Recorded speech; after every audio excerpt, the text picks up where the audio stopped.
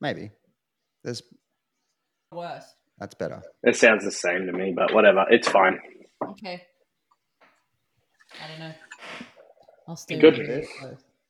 I am not alone. This misery loves my company. Hadouken!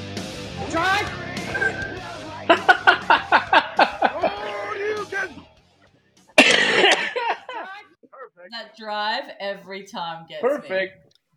Lovely. Yeah, that doesn't get old. Welcome, team. We got Liam and Rhian in the house. Hello. Yeah, sure do. Welcome. The group back at it. Yeah. Band's back together. The band's back together. And little Jokey boy. Oh, Hey, buddy. Hey. Hi. Yeah. There we go. Being able to Is he getting big? Yeah, we weighed him yesterday. He's up to 12 kilos now, which is pretty big for a 15-week-old puppy. That's huge. Yeah. Wow. Yeah. Blue's 21 kilos, so he's catching up already. Wow. Yeah. Yeah. That was Beethoven's weight, so you can tell Beethoven's all fluff and no muscle.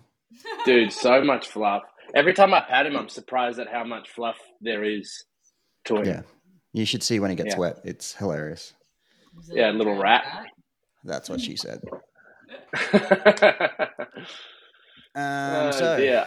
What have you all been up to? Liam, you've been away. Yeah, I went on a 10-day road trip. I went from here down the New South Wales coast. Took 5 days to drive down to Adelaide. So drive down New South Wales coast and then cut through, went to Wagga Wagga, through Pinaroo at the border of South Australia, and then stayed a couple of days in Adelaide where Danielle's sister had a baby. I didn't realise how small brand new babies are.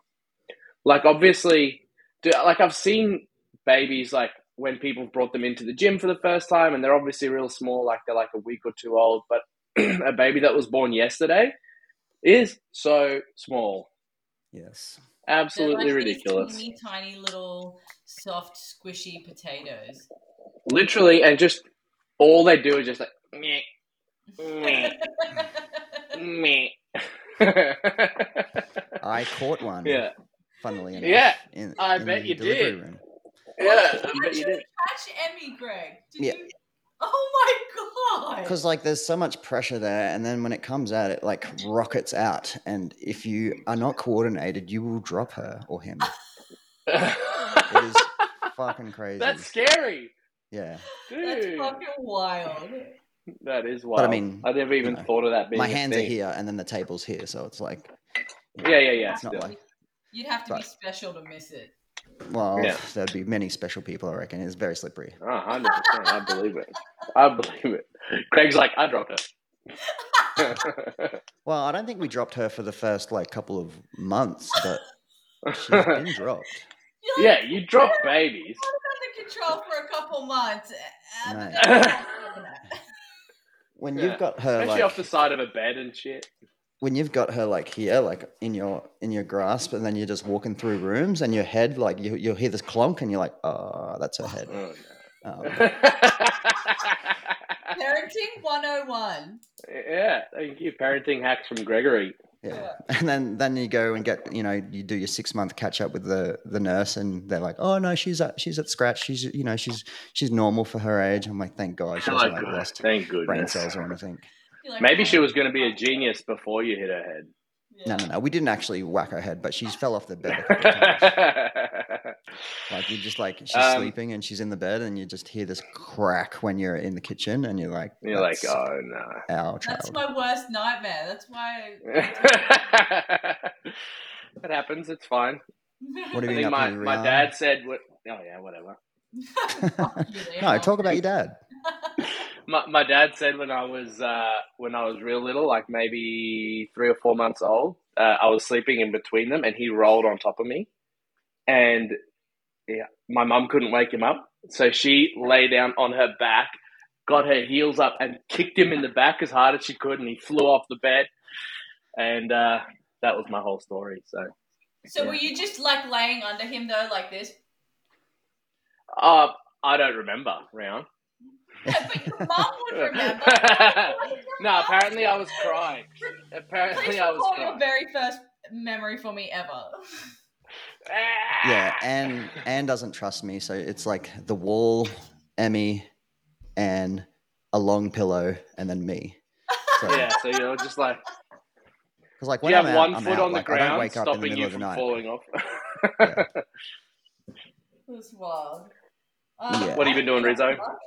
Nothing. Just working and training. I've been doing the program. It's been so good. I'm very jealous. I've missed like 10 whole days of the program, and I'm sad. Yeah, I just have. I don't know. I don't really have any particular reason as to why I've been enjoying it more than anything. Nothing's different, but I have been. I've been enjoying the 20 reps, the 20 rep back squats, and the 20 rep deadlifts. That's been like, it's especially for me. I said this to Liam before. I was like, I've never been really deadlifts at all ever. Like for me, I was always that person in a workout that was doing singles, like fast singles for it's like groups of reps at like 70, 80 kilos, 90 kilos. I was always doing singles, but I've been doing like the set of 20 and being like, this feels amazing. So awesome. Yeah, really that's good. You have changed your whole bottom position and everything, like you'll pull off the ground in all of your movements, really. So that would probably have a lot to do with it, with how you're engaging, not just your legs, but your midline and stuff as well, which is pretty cool to see that change you've made has made a difference. Yeah. I think traditionally as a weightlifter as well, like why would you need to pull more than one off the ground? You know, like that's why weightlifters don't really love deadlifts or high rep deadlifts. It's like you just need to pull one, and it's not even a 1 rep max deadlift. Whereas typical, it's not even close. and typical CrossFitters suck at squatting. So we're getting the best of both worlds, hey? Literally. I thought I was going to struggle far more, and I feel like I was worried that everybody else was going to really struggle too. Like I was low-key nervous. But it's been awesome. I feel like everybody, I mean, I do Friday mornings, so I do the deadlifts on Friday mornings, and it's been great. I think and we probably worded it well as well, like the percentages are so important on them days, whereas on other days, like it's like, oh, it's 78%, and now it's like 91%. It's just like tiny little things, but when it's like a 20 rep max, like them small percentages make a big difference. And huge difference. Pretty diligent on that first week where we're like, it needs to be this, and even if people fucked it up, they realize that they fucked it up, and then it's like, all right, pull yourself back in. It needs to be this for this week, because you're just gonna fucking destroy yourself. So them percentages pretty spot on, because we've got to work out next week that it should be, we're only doing 10 reps, not 20 reps, but it should be sort of close to where you've been living on that first or second week. So I'm pretty excited for that workout. Yeah, we'll talk about that in a second. And I think, I said today, I was telling the guys in class today, our intention is to, obviously we'll do, that deadlift squat variation for the workout next week and step away from the 20 reps, but the idea is to maintain that volume and still test that volume a little bit, and then we're going to come back and test it at the end of the block again, which I'm excited to see how the retest will go. But I'm excited to see like a full send 20 rep max test, Well, yeah, we didn't really test it at the start. We just kind of like did it. Like now that everyone kind of knows what it feels like when you get to the end of the program, and you kind of know, okay, I built up to whatever it is, 75% of my 1 rep max for 20. Let's give 85% a go and see what I can do, see how far I can get. I think that's going to be super exciting, at least for me, to watch, not so much to do. Yeah. But I reckon there'll be a big discrepancy between the back squat and the deadlift, because everyone's super confident with the deadlift being just like yay close to the ground. Whereas if it's on your back, you're like, you're going to shit yourself, or you need spotters there to do everything perfectly. So I reckon the back squats, they'll be up there, but I reckon there'll be some pretty big weights on the deadlifts for a 20. 100%. I think especially because with the deadlift, a lot of people get that little bit of assistance with the bounce off the ground as well. What bounce? Well, even if you're just touching the ground lightly, there is still a bounce off the ground, which you're not getting in a squat. Yeah, correct. I was trying my best to. I don't know about you guys, but I bounce out of my squat. Yeah, my knees would explode if I squatted like you do. I've got some 9mm knee sleeves, but if I could have 12mm knee sleeves, I'd get 12mm knee sleeves. Do you really? If they had 20mm and 9s. Do you really think 12mm would make a difference? What if you used weightlifting straps? You're allowed. Well, probably not at CrossFit comps, actually. I don't think you're allowed to wear the wraps at CrossFit comps. Yeah. I actually have a set, and I've used them in the past, probably like 5 years ago now. And it takes me like 10 minutes to wrap both my knees, and then I waddle out, and then one of them unravels on my first rep. So I'm just like, fuck it's this. Definitely a skill to wrap at your knees properly. Yeah. So did you guys see the announcement from CrossFit? I didn't. So what's this announcement? This is news to me. Yes. This makes me very excited, actually. Can you see this? Yes. Mm. Oh, yeah. I like the little reminder in the top left corner here. Actual recording is of higher quality. Actually, I can't even see it. I can't see shit yet. Yeah, I can't see. It's loading. But yeah, in short, Riz, they announced that the age groups, so the teenagers, the old farts, and the adaptive division will be on a different date, or will all have their own date, rather than being on the same year as the same weekend as the individuals. Yeah. Okay. What teams? Included? So individuals and teams will be on the same weekend. Yeah. And then adaptive masters and teams will all be on different weekends at different locations, which I think is pretty exciting for those athletes who are wanting to do those things, because that puts that whole weekend's emphasis is on you rather than you kind of being like an afterthought, which I think not only will be good for the athletes in terms of getting a good experience at the games, but also sponsorships and stuff like that. Like getting more exposure is huge, something that doesn't happen very often in CrossFit, but having 4 weekends rather than one will be pretty cool, I think. But this is my question.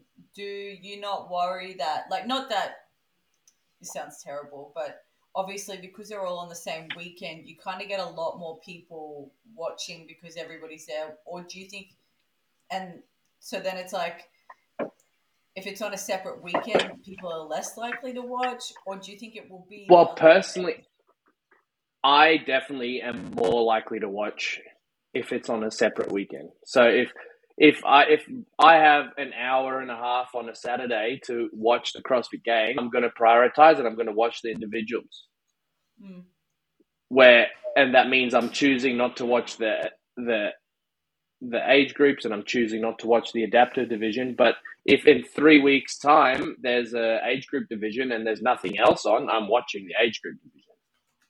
True. That's just me though. That's if CrossFit actually like stream it quite well. Yeah. If it's me, especially with the CrossFit Games being in America, where it's like all weird without times, like it's like overnight, so you can't really watch it live. Like I might like jump on live and I'll see a few of the teens or the masters by accident, and I might watch a bit of it, but I'm there for the individuals. I feel like if it was a completely different competition on a different day, I don't know if I'd actually like, to be honest, go and watch the masters. I don't even know if they're going to call it the CrossFit Games Masters thing. They might call it like a Legends thing, or you'll be a Legends athlete or something like that. They haven't really specified whether it's going to be like a CrossFit Games competition or they'll, and like I think maybe for the first couple of years. There you go. Yeah, so people are dedicating their whole life to, make it as a teen or make it as a master. But if they remove that word CrossFit Games athlete, then I think that might deter a few people because they actually want that maybe in their bio title. or they, it might sell whatever they're trying to sell. And I'm just curious. That would be disappointing. Yeah, obviously they have released zero details other than just saying, hey, it's going to be on different weekends and in different locations. I mean, they haven't actually even said it would be different weekends. They've just said different locations, and I haven't assumed it'll be on different weekends. Yeah, I think Dave Castro mentioned it's going to be on a completely different weekend in his... Yeah, I think it's better. I think you'll have more people competing. I think you'll have more because now you can invite 30 from each age group rather than 7 or 8 or whatever it was that he they said were it's going to inviting basically double the qualifying spots. Yeah, which is huge, right? I think that's just good for the sport, having more people competing at the top level, even if it's only their friends and family watching the event. Now you have double the amount of people watching that event, and all the same people will still watch the CrossFit Games. And your weekend is going to go for 3 days, and you'll know when the time slots are. You don't have to sift through 19 different heats of shit to just watch the one heat that you want to watch. Yeah, I don't know. I think I'm excited about it. I just have. Do you find this crazy that Tia Claire Toomey is competing at the Rogue and she just had a baby 6 or 8 weeks ago? I can't even. I mean, yeah. The thing I have, just back on the topic of like the event, the thing that bothers me about CrossFit, it's like just fucking pick a way to run this goddamn event. Yeah. With it, stop changing it. Like they changes every year. The qualifying every single year, every year, everything changes all of the time, and it's like, just commit to one thing. Like, why do we keep changing it all the time? Yeah, it does make it hard to follow as well as a sport. It just makes it like frustrating because it's like, oh, like. Well, like I just don't think that they've found the right path yet. I know, but I don't think they really gave anything except for the original way a try. Well, they did sanctionals for a couple of years, and then they moved to regionals, and then regionals was like how many years? Like 5 years, and then they moved away from regionals, and then they went to sanctionals. But I'm not sure if it was like a financial thing because they definitely were losing money doing these massive regionals around the world. Where now they do sanctionals, where people are actually like Tour and Pro are paying CrossFit to run that, and they make money by doing a really good event. But I don't know the back end of like financials and stuff like that. But yeah, I mean, there's been a little bit of discussion on like the audience and the viewing of the CrossFit Games going down from, maybe 5 years ago to now. So maybe they're trying to just find a better way. But yeah, it's frustrating, especially from us who, just want a little bit of stability in the sport to just, have a bit of fun and, creep away at getting closer and closer or, even just following. It's hard to follow now, but. Well, I think it's especially like, let's say Gregg decides that he wants to become a CrossFit Games athlete in the Masters division. You don't know what your year's going to look like, which is crazy. Like you are trying to be a high level athlete and no one in the sport knows what their next 12 months is going to look like. That is insanity. Yeah. Well, especially the Masters and the teens, like that's changed from year to year. Yeah. Whereas at least the individuals has been somewhat similar with like tweaks.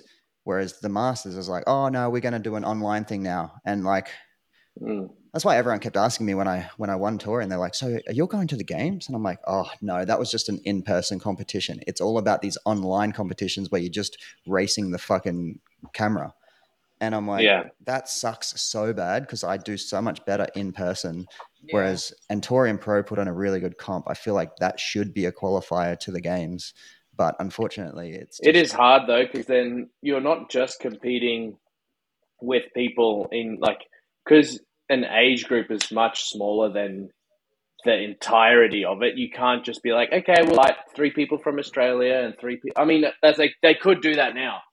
Now that they are inviting more than double the amount of people to potentially the age group CrossFit Games, you can now invite every year 3 people from Australia, which means that the Torian Pro can have a live event for those 3 spots, you know, where now it was kind of just like, oh, if all 10 of the best are from US, then that is what it is.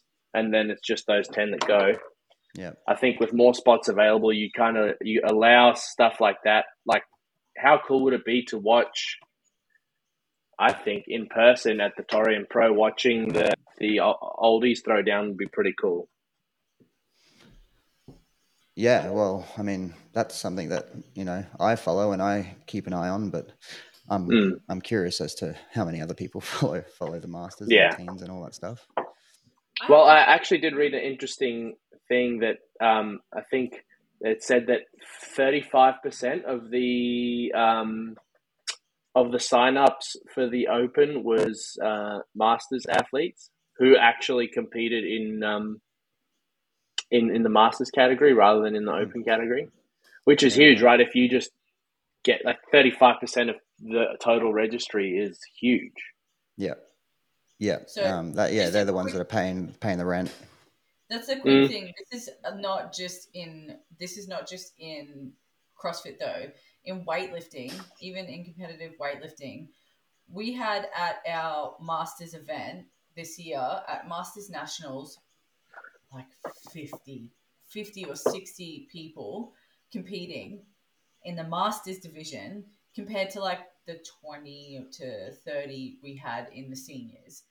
Yeah. Masters do most. I think that's something you'll see. All of the judging, they do all of that other stuff as well. And I feel like it's the same for CrossFit. And it's because the Masters, obviously, they have more time. They don't have to work or, you know, whatever. They are able to schedule themselves a lot better. But it just seemed so wild to me that they kind of like palm the Masters, palm the teens, when really they're the ones that they need to rely on the most. Yeah. To try and like keep everything going, you know?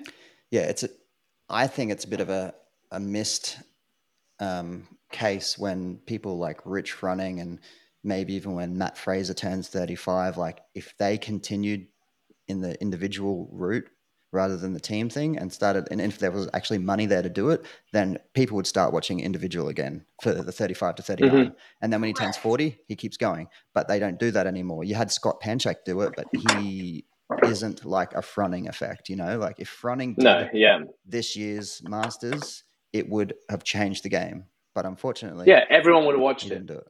Yeah. But I think eventually it's going to happen, right? Eventually, Noah Olsen's going to be 35 and he's going to, whether you like him or not, he's going to drag his fan base with him.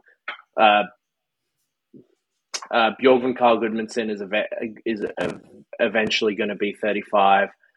Cara Saunders rather is going to be of that age, and then when they start competing, I think it starts dragging interest that way as well. I just think at the moment you're just assuming you don't that have those to names. Compete, but are they going to compete for little prize money? You know, that's what I mean. Well, I did watch an interview with Noah Olsen, and he said he would. Like he's like, oh yeah, I'd love to do the age groups. Like I'd love to actually bring some interest there because the money comes after the interest is there. It doesn't happen the other way around, right? Mm. Like you can't pay someone if no one's watching, and no one's going to watch if these guys aren't there. So someone's going to have to be like, oh, I'm going to do it because I find it fun. Like Noah Olsen probably doesn't need to worry about his sponsorships anymore. Like he'll just have sponsors for the rest of his life. He can go and do the Masters and still make money. Yeah. It's a shame that we talk about is like money to bring sponsorship and people over. But at the end of the day, I just hope it doesn't die out and it continues because I love watching it. And dude, it's my favorite. Yeah. Unfortunately, you just need money to run the world. I just think if they don't get it right soon, it's going to keep getting less and less and less. If they keep so this is a big step in their direction, and if it's not fucking right on this one, when they've actually separated them and they're like, "There's going to be better now." If this doesn't work, then I don't know. Like, what are they going to do? They've got nothing else that they can do. Yeah. I think. Yeah, I don't know. Something was really special about CrossFit in 2017 and 2018. and then something changed. And then they did that whole invite the whole to come compete at the CrossFit Games, and something just felt different, and it hasn't quite felt the same to me ever since. Yeah. And I can't quite put my finger on exactly what it is that feels different, other than obviously the blaringly obvious mismanagement of the sport. I just mean, even just watching the athletes, I feel less impressed than I was then. Savan touched on it, and I think it's like CrossFit is a media company, and if you don't treat it like a media company, then the visuals of CrossFit aren't going to come through. And you get 100%. Little trickles of like shit from Rich Craig Ritchie or whatever, and Craig Ritchie and Proven's team, but we don't see any like really cool stories anymore, like the road to the games and stuff. And maybe they just need to look at that avenue again and make it. It's a shame because I reckon they were one of the biggest media companies on the planet for a while, or at least one of the biggest growing media companies, and then they fired the whole media team. Yeah. Wow. Yeah. Anyway, what can you do? Nothing. Anyway. Can't do anything except for talk about it. Yeah. On the topic of competitions, we've got some coming up, don't we? Yeah. So I've got a team in, and I think we have one other team. Is it just 2 teams? In what? And we've got All-Stars coming up in so All-Stars. I'm actually confused as to who's actually doing All-Stars, because I know every single Ducks team, all the RX Ducks teams qualified. Yeah. Are we just really good, or were they desperate for teams? No, so what happened is your top 5 teams qualify. I think our top finishing RX teams 4th, they qualified, and then every time someone from a different state, because the final is in Queensland, anytime someone from a different state rejected their invite, they invited a team from Queensland. Yeah. So in the end, all our Ducks teams got invites from Queensland because the final is here. It's just easier for them to invite a Queensland team. Right. So I think we had 4 teams actually qualify. I don't know which have accepted, because one team they have someone overseas, and the other team, Josh, dislocated his shoulder, but I think they're doing it. So the Britt, Jordan, Ben is in for Josh, and Nathan. Right. And then your team, Gregg, and I heard you guys have an injury replacement as well. Yeah, we got Sarah instead of Kara, so that's just one letter, so that's easy to remember. Yeah. What happened? Kara's actually pretty good. She's doing almost every class without altering it, other than a few things like handstand push-ups and stuff. But she's just been like medically pulled from competing just to keep an eye on herself, and she's probably just done the right thing because she doesn't want to let us down. And if there was like 1 or 2 movements that came up that she wasn't comfortable with, then she wouldn't want to do them movements, obviously. So yeah, fair enough. Sarah's good to go. She's healthy and she's willing to step in, and she's old enough. You guys have a pretty good team. Yeah. I'm pretty keen to watch you guys throw down. Do you know anything about the event, Gregg, the All-Stars event? I talked to the owner of the event, and all he told me was that there's a water event. And I said, oh, so there's swimming. And he's like, there's a water event. And that's all he said. So whatever that means. Maybe we're rowing on the water. It'll be stand-up. Stand-up paddleboard, you reckon? For teams of 4. Or kneeboard. Kneeboard. Just going from past history, they don't tend to spend a lot of money on equipment for us. They're just they're just going to keep it super simple. They probably put all their money into the venue, but I don't see them bringing out an implement to paddleboard, no, to use for one session. But I reckon it might be. We'll see. Other than swimming. Well, yeah, running in the water. Could be running in the water, Baywatch style. It could be like the beach. You're running in the shallow water. You're not allowed to run on the sand.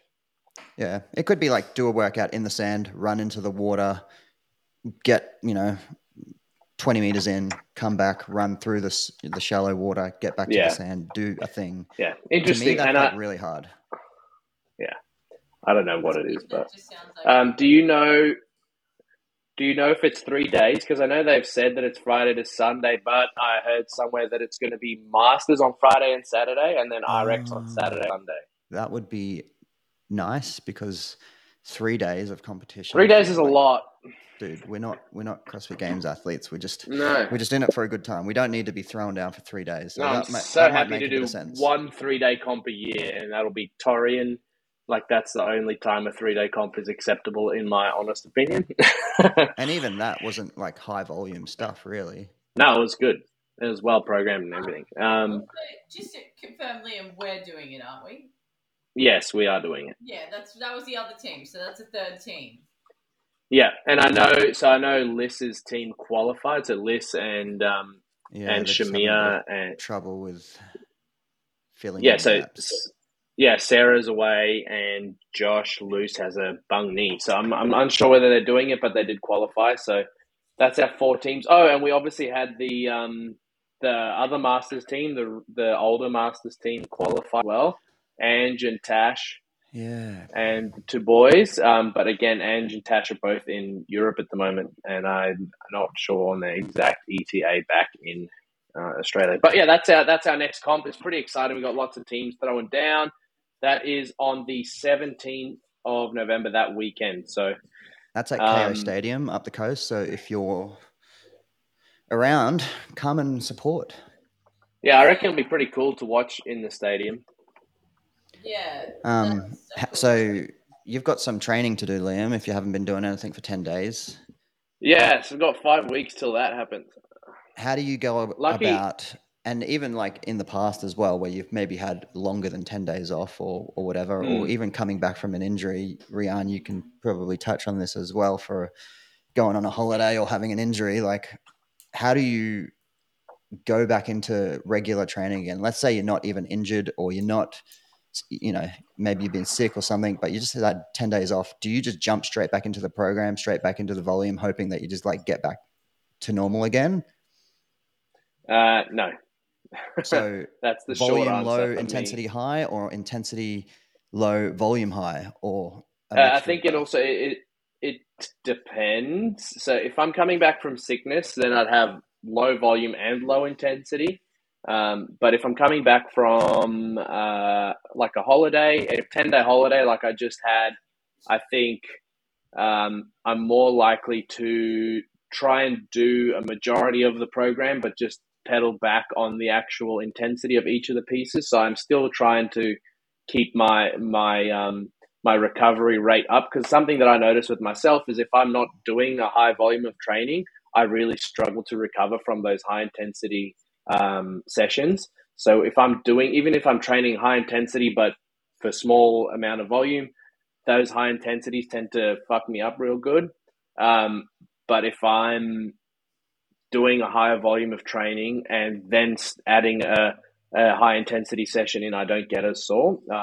So that's try to keep my volume up when I'm coming back, but that's just how it works for me, I guess. I don't know how you feel about it, Riz.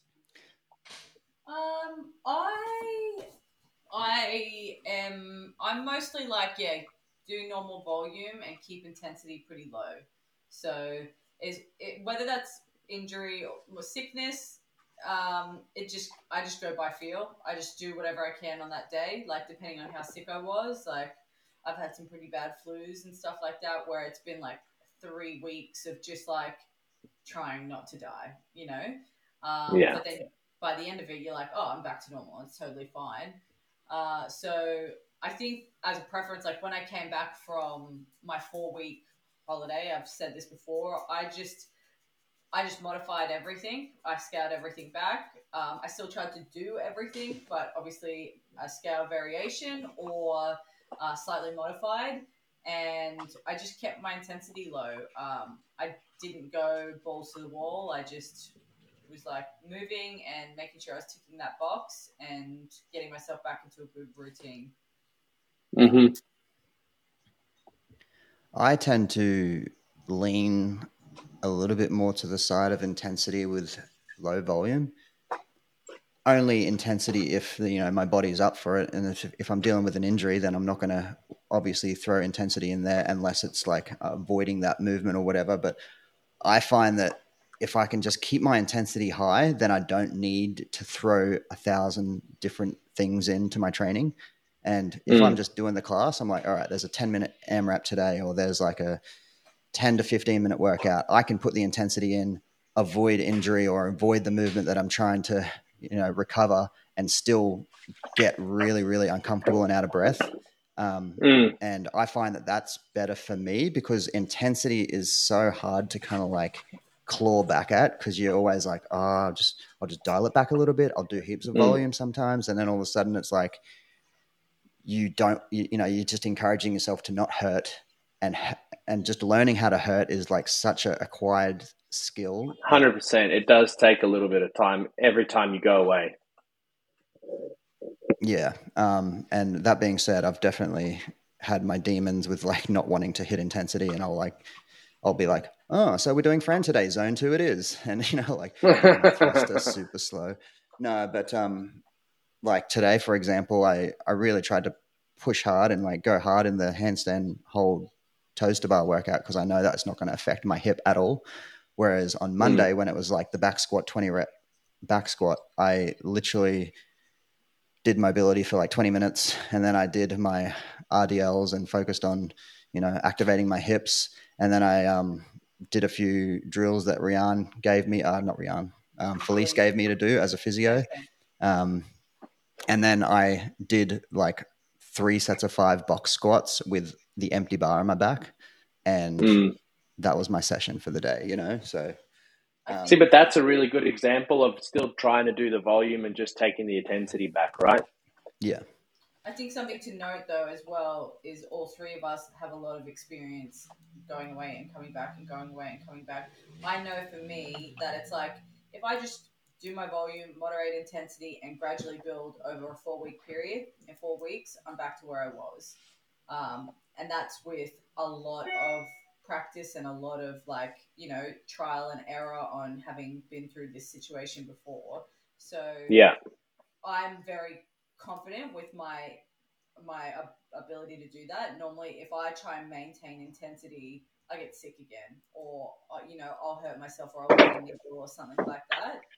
100%. So I just feel like for me, it was more like, and I don't know if you guys are the same, but it's like just years of practice and like trying to figure out the best way to come back the most effectively. Like it's never, it's, I'm never like, oh, I have to get back to where I was. I'm like, I just have to feel a certain level, and then, I'll be pretty capable to go through everything after. Yeah, I think what you just touched on that's super important for me is like, I get super nervous that I'm going backwards when I've been sick or whatever, and then I come back and I try to make up for the time where I was away, and then I just either start back too soon when I'm sick and then I'll just get sick again, or just do a little bit too much and just be super fatigued for the next couple of weeks. So I find the more that I get used to trying to train around sickness and going away and coming back, I always find relative intensity, right? So you're finding intensity that is appropriate for where your health markers are at. And if you're struggling to breathe more than what you normally would in a CrossFit setting, then you need to adjust your effort accordingly, because otherwise you could potentially cause some not super long-term binge in most cases, but just you can extend your time that you're away from full-fledged training. So that's where I'm at least. Yeah, that saying, like trying to catch up, that's really important. Like people try to catch up, but you just can't catch up. They're like, that part's gone. Not how it works. You're moving on to the next thing. You're not, it's not like how much can you fill this up. So you said, Greg, your hip. Tell us about your hip. You've been not feeling great with it. What happened? Well, we talked about All Stars, right? Yeah. At the last All Stars, when I did that clean and jerk, it was the 2 cleans, 1 jerk. It was my last lift. It was 120 kilos, and I was actually feeling really good. I was even contemplating putting on more weight, but I'm like, I'll just stay safe. We'll do 120. I think this will be enough. And it was coming out of my second clean. I just felt this little tear in my hip, like a little piece of paper tearing. That's what it felt like. And then I felt it Yucky. again when I did my dip into my drive and I did my jerk. It was fine because that's bad. I was all fired up, so I just dealt with it. Yeah, people screaming at you in front of you. You don't feel it at the time, but then we had one more event to do after that, and it was like lunges, overhead squats, blah blah blah blah blah, and I literally couldn't do more than like 1 or 2 lunges without like grimacing. So luckily it was a team of 4, and Joel and Joel loves lunging. Did more work, but I still put up with it. And I kind of like, even to be honest, I changed my movement pattern a little bit. I like squatted down and then I like hinged back out of it like a deadlift to just avoid that pain. The lunges was the worst, and it was like good on this leg, really bad on that leg. Anyway, I tried not to make a big deal about it. We won the competition. Hoorah! I had a beer, and then I felt like I recovered relatively quickly. I didn't do much squats after that, and then we went to New Zealand, and it was at its worst when I wasn't doing a goddamn thing other than laying down, sitting, driving. We did snowboarding, but not like that much to like warrant, a bad hip. But it was actually doing nothing that was even worse. So I knew like movement is definitely the answer.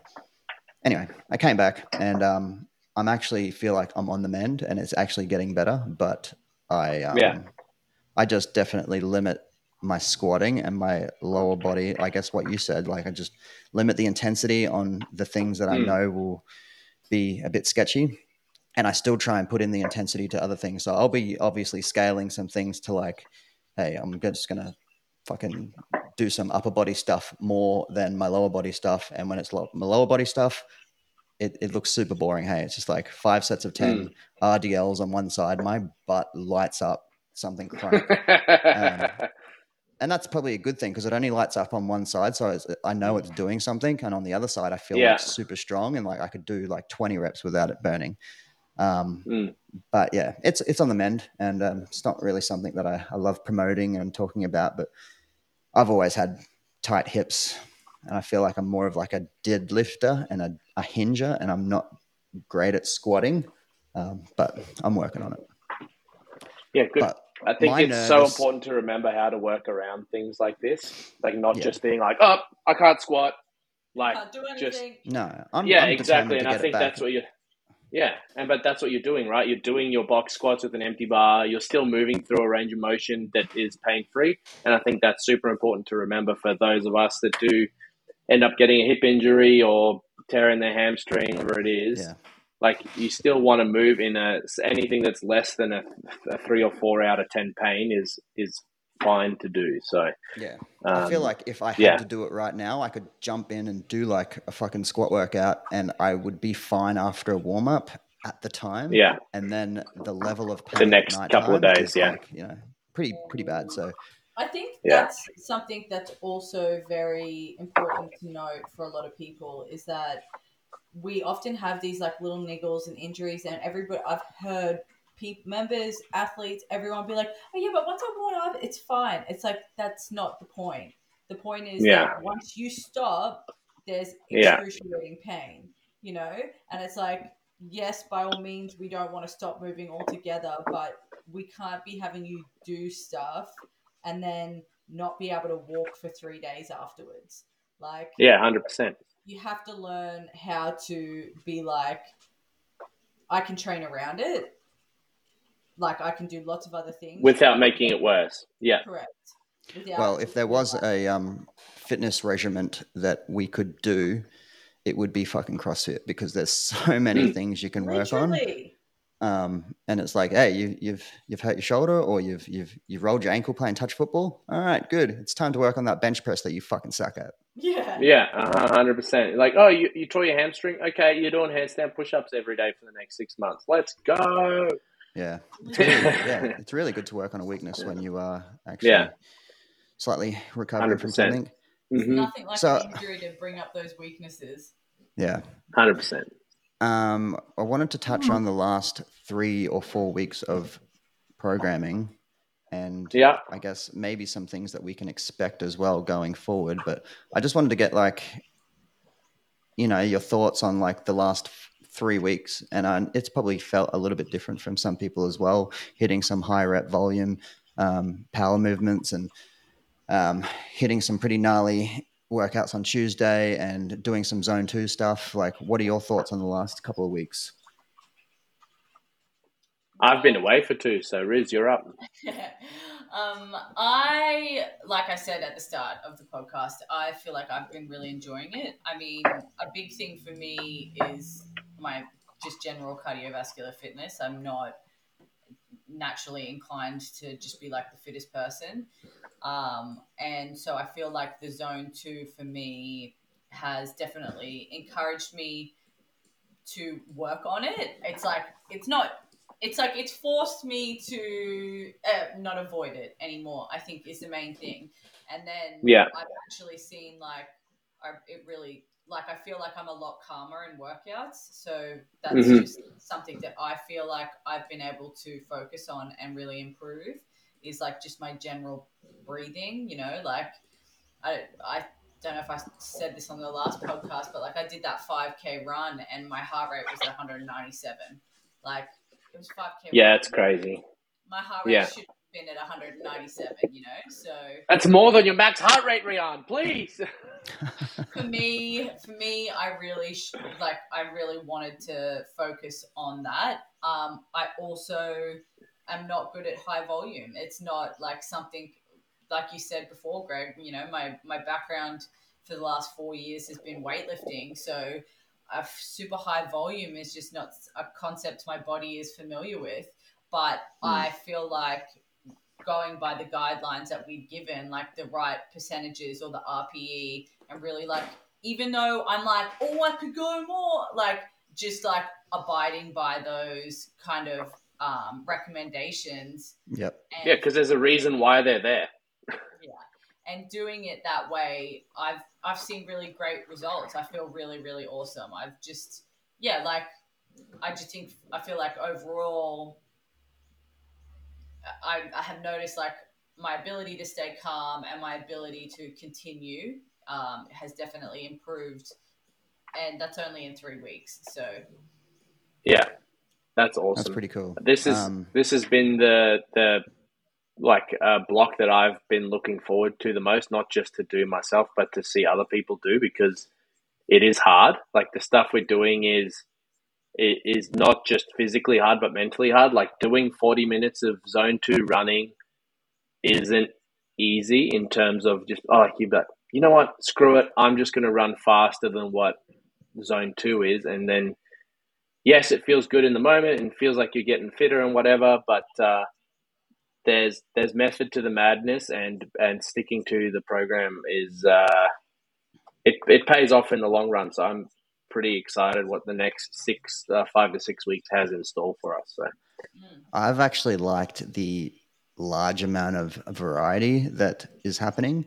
Even though there's a lot of consistency with like, you're squatting 20 on Monday, and you're deadlifting 20 on Friday, and Tuesday is going to be kind of long, and Wednesday is going to be weightlifting. Like, to me, I feel like I'm doing CrossFit, like real CrossFit, because like we're going really short and intense. Like this workout, for example, the 21-15-9 hang power snatch overhead squat.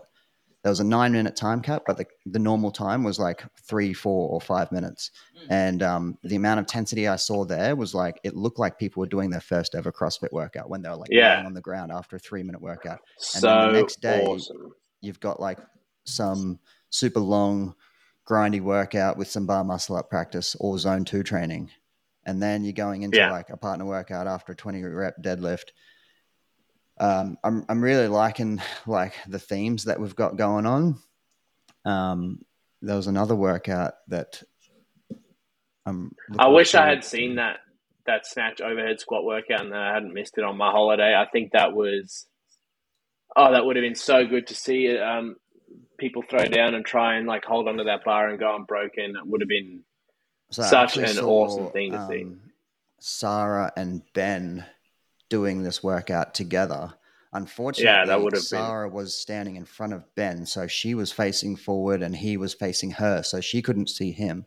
But she was actually beating him for the majority of the workout. And then I think when they get to the 9, she just holds it on her hip a little bit to sort of like reestablish some hip grip. I think I may or may not have said, if you don't go unbroken, you're dead to me. But yeah, fair. So she was like forcing to go unbroken, and I think Ben saw that, and he just like ended up and just went, beating her for like 2 seconds because he knew that she was just stopping for a second, but she still went unbroken, and he went unbroken. I think they were like incredible times, super, super fast, and rolling around on the floor screaming afterwards. And I find that that's like super important, that people like that, like two of the best athletes in the gym, are doing a 25 kilo snatch and overhead squat workout or a 35 kilo snatch and overhead squat workout, just like everyone else. Even though Ben snatches over 100, and even though Sarah snatches well over 60, 50 or 60, but to not go heavier in weight, just to fucking rip in and show me intensity, and they fucking brought the intensity that day. Yeah, and that's the thing though as well. I've read something pretty cool the other day that compared your training environment, so like how much intensity and who you're training around, to the program that you're doing, and you can do not that that's what we're doing, but you can do a optimal program. And if you are training with good people and being competitive with them and putting in the hard yards and getting that intensity, you're getting more benefit than doing a low intensity with the perfect program. So like really being in every single time that you are doing whatever you're doing, whether it's weightlifting or a 21-15-9 or a 20-minute AMRAP, getting the appropriate intensity out of each workout is way more beneficial than worrying whether you should have done 26 minutes or 24-minute AMRAP, you know, like. Yeah. How many times have you gone into the gym? How many times have you gone into the gym not really feeling it, and you end up sending it or training really well because the people that you're 100%. training with that day have actually like brought you back up to level again? You know, you So might have had a many. shit day at the, you know, crawling around attics or whatever you do as a Sparky, or like, you know, kissing men. And That's... you know, nothing wrong with that, Gregg. Please, come on, mate. There's this meme that I saw about like plumbers and Sparkies, and it's just like they're just back and forth with each other. It's so funny. But you know, you could have a really, really shit day, and I've had shit days in the past, and I just walk in, and when I do a class, especially after a shit day, I feel 10 times better. Just because the level of intensity is higher and the atmosphere is good, and you know, you're meeting new people, and you're actually like feeding off other people's energy. I couldn't imagine training by myself in the garage. Yeah, this is, and I know people do it, and that's incredible. Yeah, this is something that I have always said, and it's a big reason why I stopped doing CrossFit competitively, was because I had to train alone a lot of the time, and it sucked. And I ended up not enjoying myself or enjoying my training, and you stop seeing really good results. The best times and my best performances and my best training has always been when I'm training with other people, and you get so much more out of that. Even if it's just like you're just having a fun training session, like the vibe and the energy that carries over into the rest of the training sessions for the week, and you know, your mentality coming in the next day, like that makes a really big difference. And I think 100%. I often see people who will train on their own, or they'll do things alone, like in the gym, and they're training really hard, but you don't really have a good comparison. Even if you have one of the best times in the gym, sometimes like, you know, you don't really have a good comparison of like what other people are doing or where they're pushing or how they're doing the workout. And 100%. So yeah. You get stuck in your own routine, your own head and your own mind, and it can be really limiting. It can be super limiting, or you know what, you could just not do all the reps and, you know, not realize you're not, you know, you've missed reps or you missed a whole round, and you just like, it's really easy when you're constantly training alone for those things to start to creep in. And I think that's why CrossFit is so great, is because when you are in the class 5 or you are training with a group of people, it holds you accountable. It keeps the vibes 100%. up. It makes you want to train harder. Yeah, 100%. The amount of times I've been yelled at by Joel because he thinks He was like, "There's no way you finished that before I did." And I'm like, so He many does that times, a lot, doesn't he? He does it all the time. We call him out for it all the time. We're like Harry will be scaling or whatever. Harry Wood will have he'll be doing 15 reps instead of 20, and Harry will finish before Joel, and Joel will be like, "Get back to the fucking bar, do 20," like in the middle of the workout. So good. He's so grumpy when he's working out. It's my favorite. It's the best. But it holds you accountable. Like, it keeps you on your toes, and it's all in good fun. Like, I think 100%. That's the best thing about having like training buddies, and for sure. With other people. Yeah, and it's good for banter as well. Greg Glassman said that if you're always racing, if you're always like riding a bike and racing by yourself, you're always winning, right? And then you go ahead and you race with a whole bunch of people and you get your ass kicked, but you try even harder. So what's more important, winning and going slower, or coming 10th but going faster? And that's why you want to be training with people that are better than you, or just like being in a really good environment. And I kind of like had that thought as well when we were doing our warm up for, I think it was Monday or Tuesday. No, it was Wednesday, the weightlifting. We did seated vertical jumps just to get some explosiveness through the hips. And then we did a vertical leap. So we were just trying to jump as far as possible. And the first couple of times, horizontal leap. Yeah. Vertical jump. Yeah. And thanks for working on that angles for me. Yeah. And then no worries. People were just doing like 5 jumps in a row, and I'm like, stop. This is the line. Yeah. Get behind the line. Have a piece of chalk. Do your jump. I want you to mark your back foot, and then walk back. I want you to beat that mark every single time. And there were people that could beat that mark every single time because they had a visual marker to beat. But if they didn't have that visual marker, they wouldn't have tried as hard, and they're just like, jump again. 100%.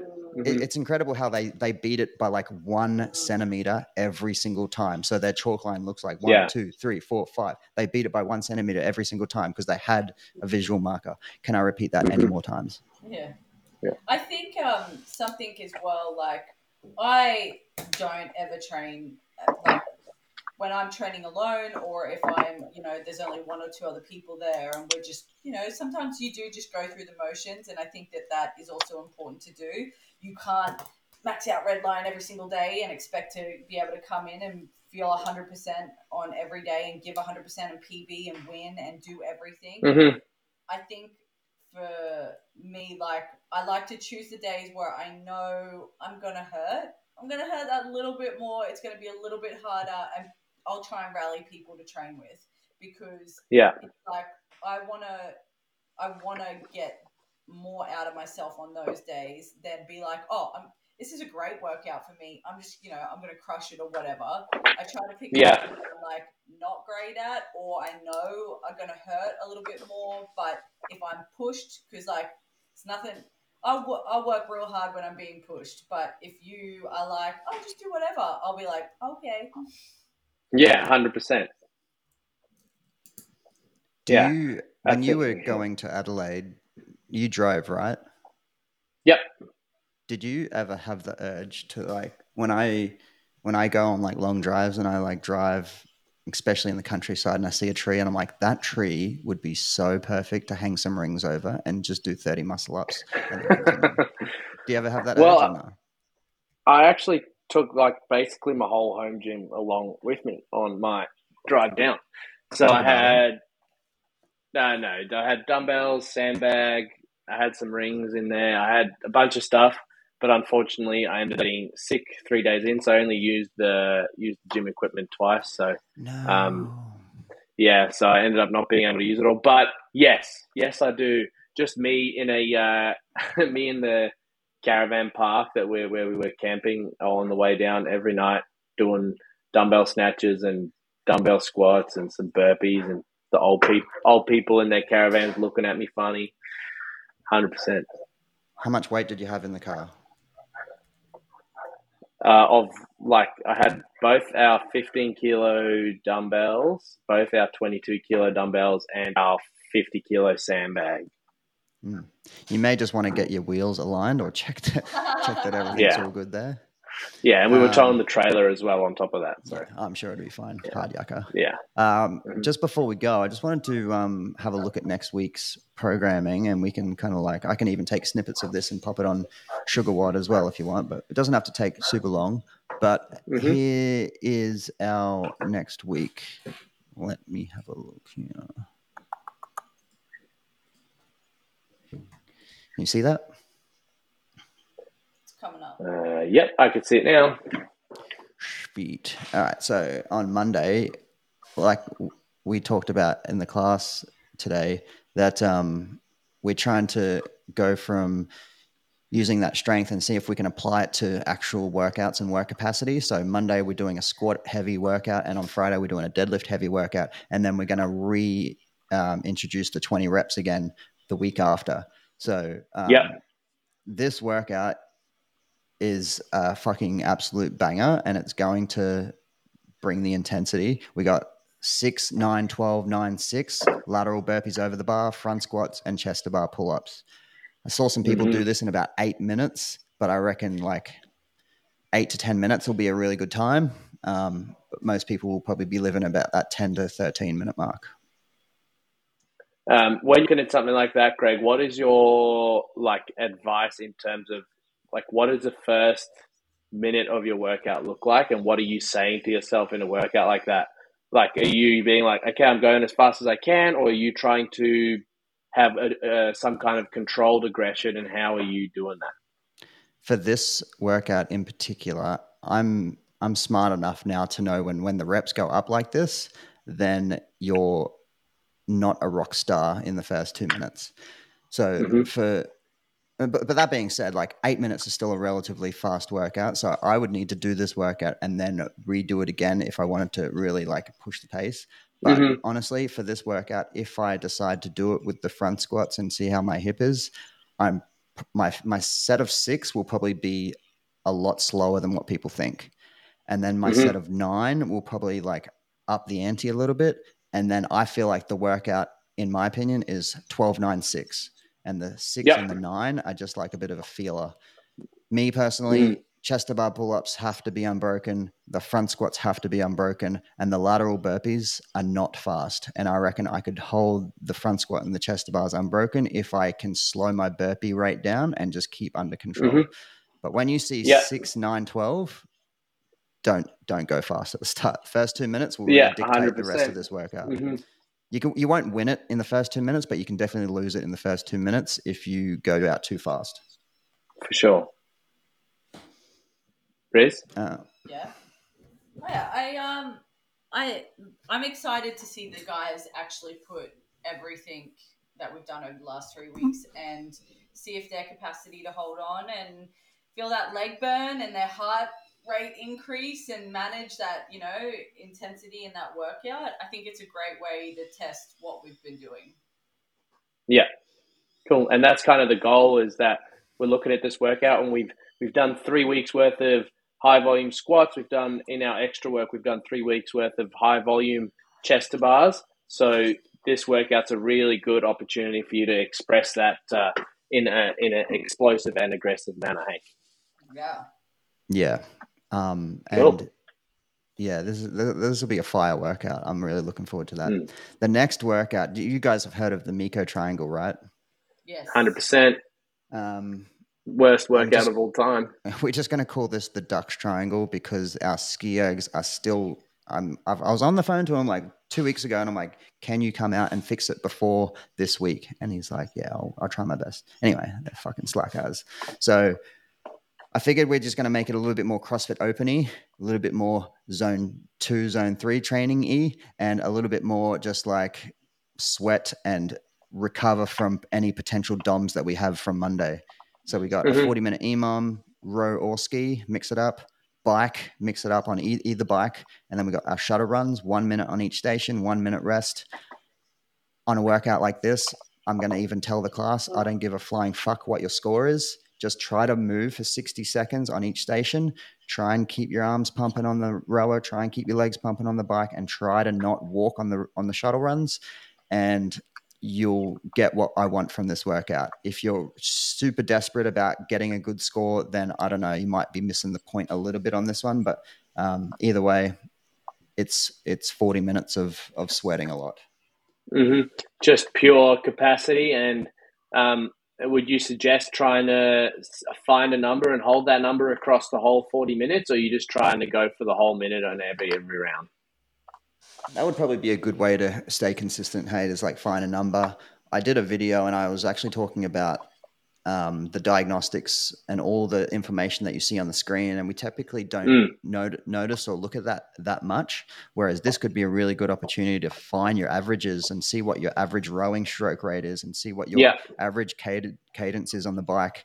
And I sort of said, try to stay consistent with them numbers, not so much the calories, but stay consistent on the cadence or the stroke rate. And I think you'll probably stay a bit more under control there. And for 100%. the shuttle runs, it's not that long of a distance. So your stride and how many steps it takes you actually matters. And you should be really deliberate with how you turn and what foot you lead with. And what I find my shuttle runs as well is I actually start running backwards as I get to the line. And so then I touch, put my hand on the floor, and I'm already facing that way. And that just helps with my change of direction a little bit. Yeah, cool. I'm pretty excited for this one. I've done Miko's triangle before. And for those who don't know, that's a row, ski, assault bike, rest. Yeah. And I think RX is 20 cals a minute for 40 minutes for guys? I don't think there was a number on it. I think it was just an AMRAP like this. Oh, okay. I think I've seen games athletes doing it and challenging themselves to try and hold the 20 across, which is absolutely bonkers. So if you guys want to give that a crack, I'll be pretty impressed. Fucking hell. Hey. Rhian, you want to touch on Wednesday? So we have been doing over the last 4 weeks some complex work, just working off of our power percentages, and we are gradually building to start working under a little bit of fatigue.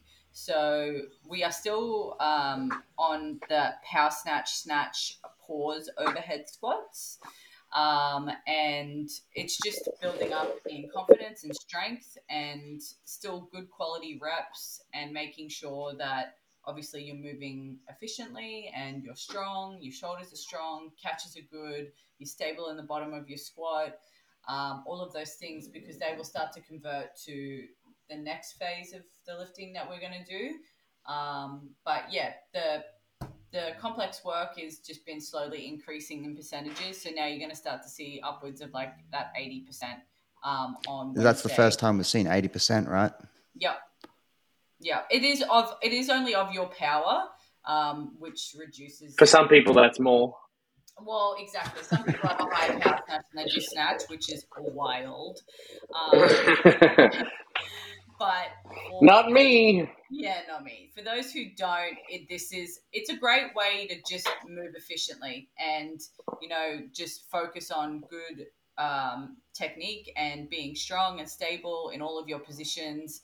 And it's just a little bit of endurance on the barbell. It's a lot harder to, repeat high power output on a complex like that than it is to just, do 3 power snatches or something like that. You know what I mean? Yeah, 100%. Yeah. I'm a massive fan of like power snatch into a full snatch, because if you don't have good footwork, then you're fucked up. So it really encourages good footwork when you do a power first and then you squat. Like last week was really good with the cleans. Yeah.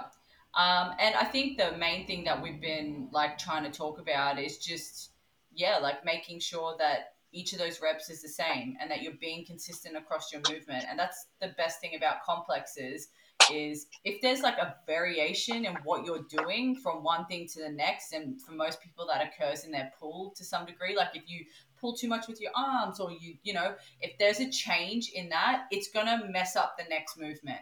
So it's really good for like developing that good consistency in everything that you're doing, regardless of, whether it's a power or a full.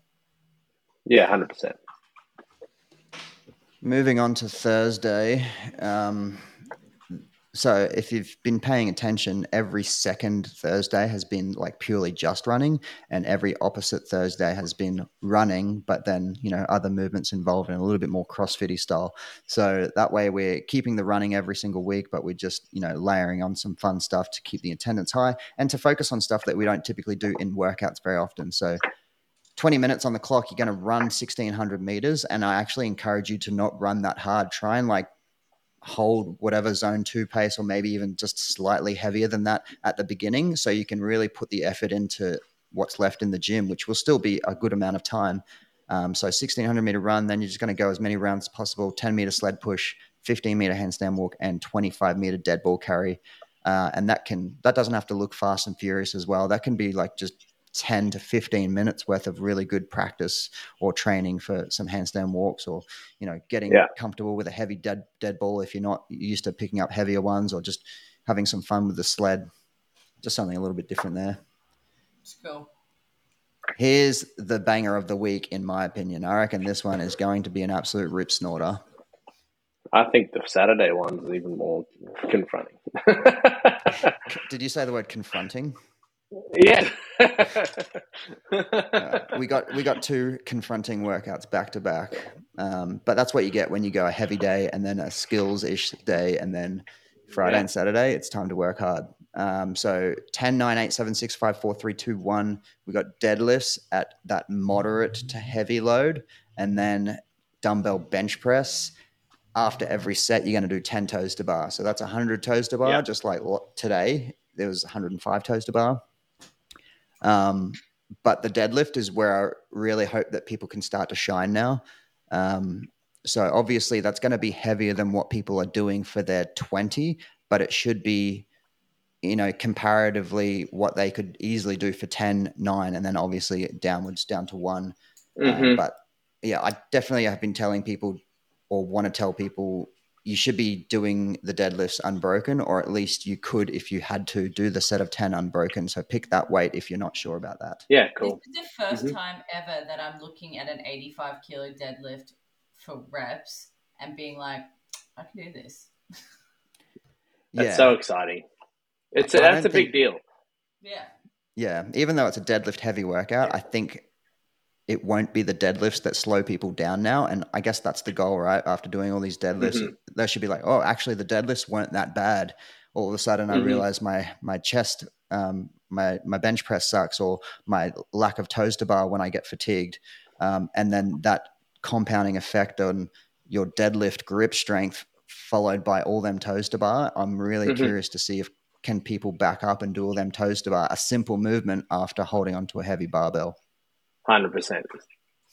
Yeah. No, very exciting. That I'm keen to see if people are able to hold on to the same or similar size sets on their toaster bar for the whole workout. I think that's going to be the real determining factor on whether you feel you've succeeded in this workout or whether you feel you've failed in this workout. Is if you are doing 2s and 3s at the end of your workout, you may have gone faster than the person doing 10s in their workout, but I think you'll feel, personally, I think you'll be more, there's more to gain from trying to do bigger sets for the whole 10 rounds rather than trying to do small sets just for the sake of going fast here. Yeah. I was about to say, do you want, Greg, with this workout in mind, are you thinking do try and hold on for 10 for as long as you can, or, what's your... Yeah, I think for a workout like this, our goal should be to be doing big sets on, or if not unbroken toes to bar every single set.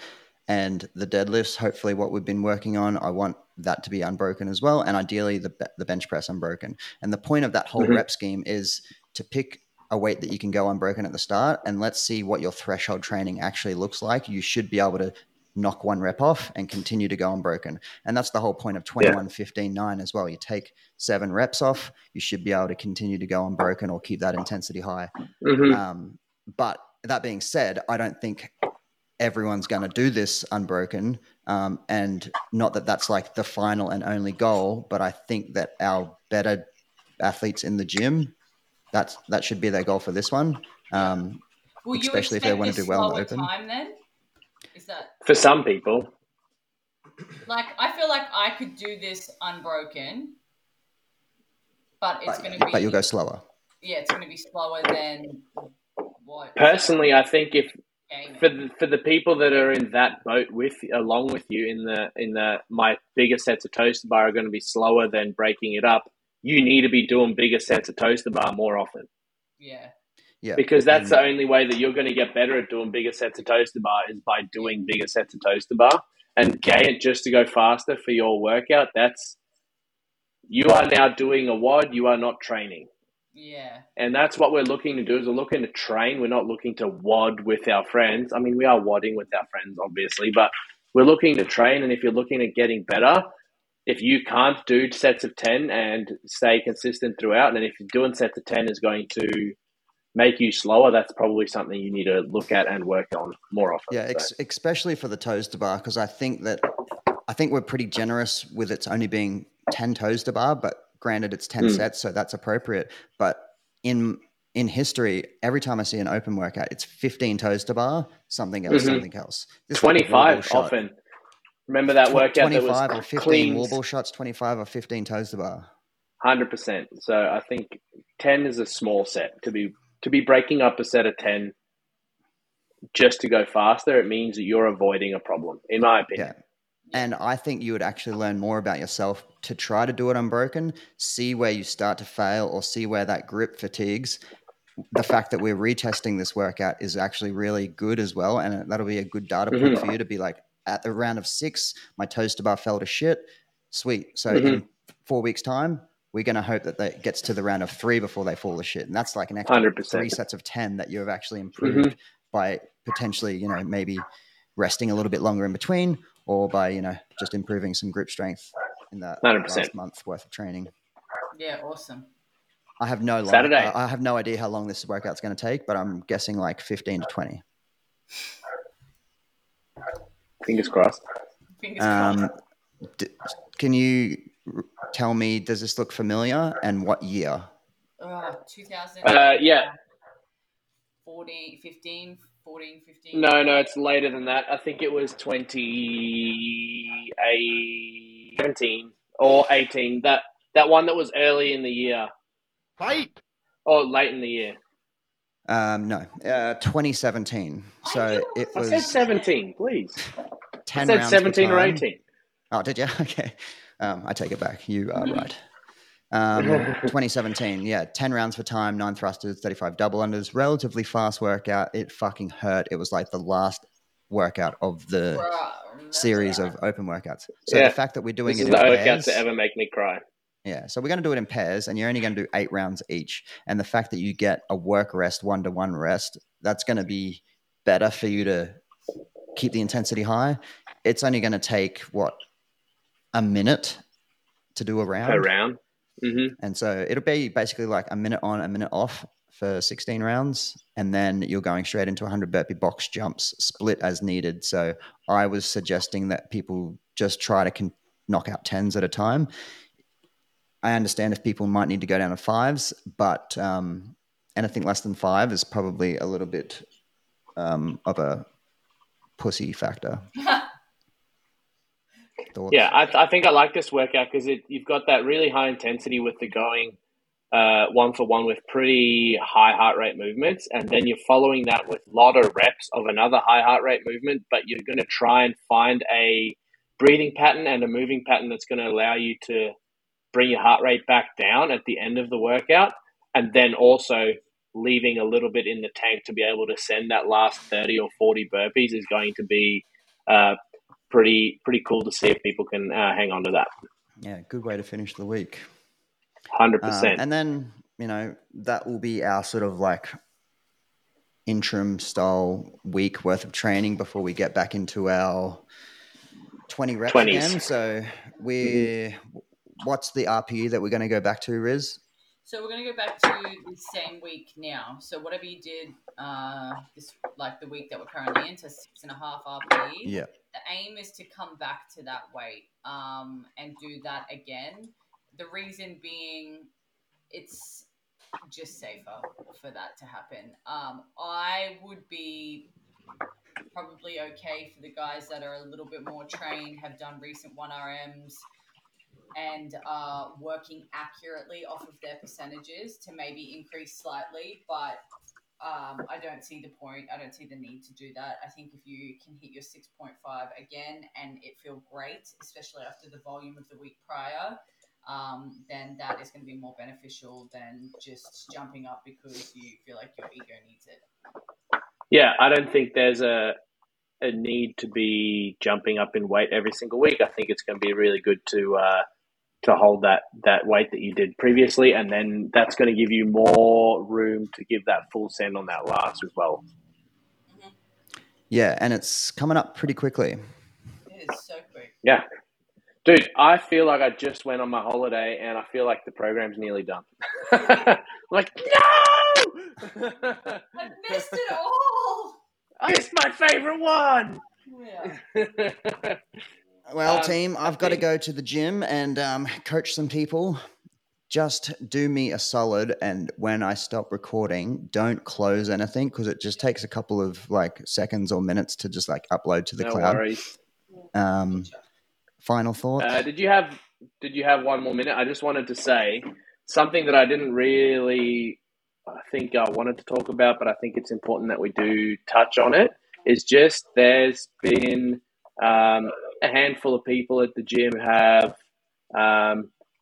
been cutting their reps or rounds in workouts, and I just wanted to touch on it and just tell people, obviously, I'm not going to sit here and be like, you're just cheating yourself or whatever. Obviously, you know this, the Open's going to come around and you're going to do worse than you've been doing all year. But I think the number one thing that you have to know is that the coaches see you doing it. The members in the class see you doing it. You're not getting away with it like you think you are. It's just disrespectful to everyone in the class who is doing all the work. Just do all the work. If you come third instead of coming first, that's fine. Just do the work. You're going to be better off in the long run.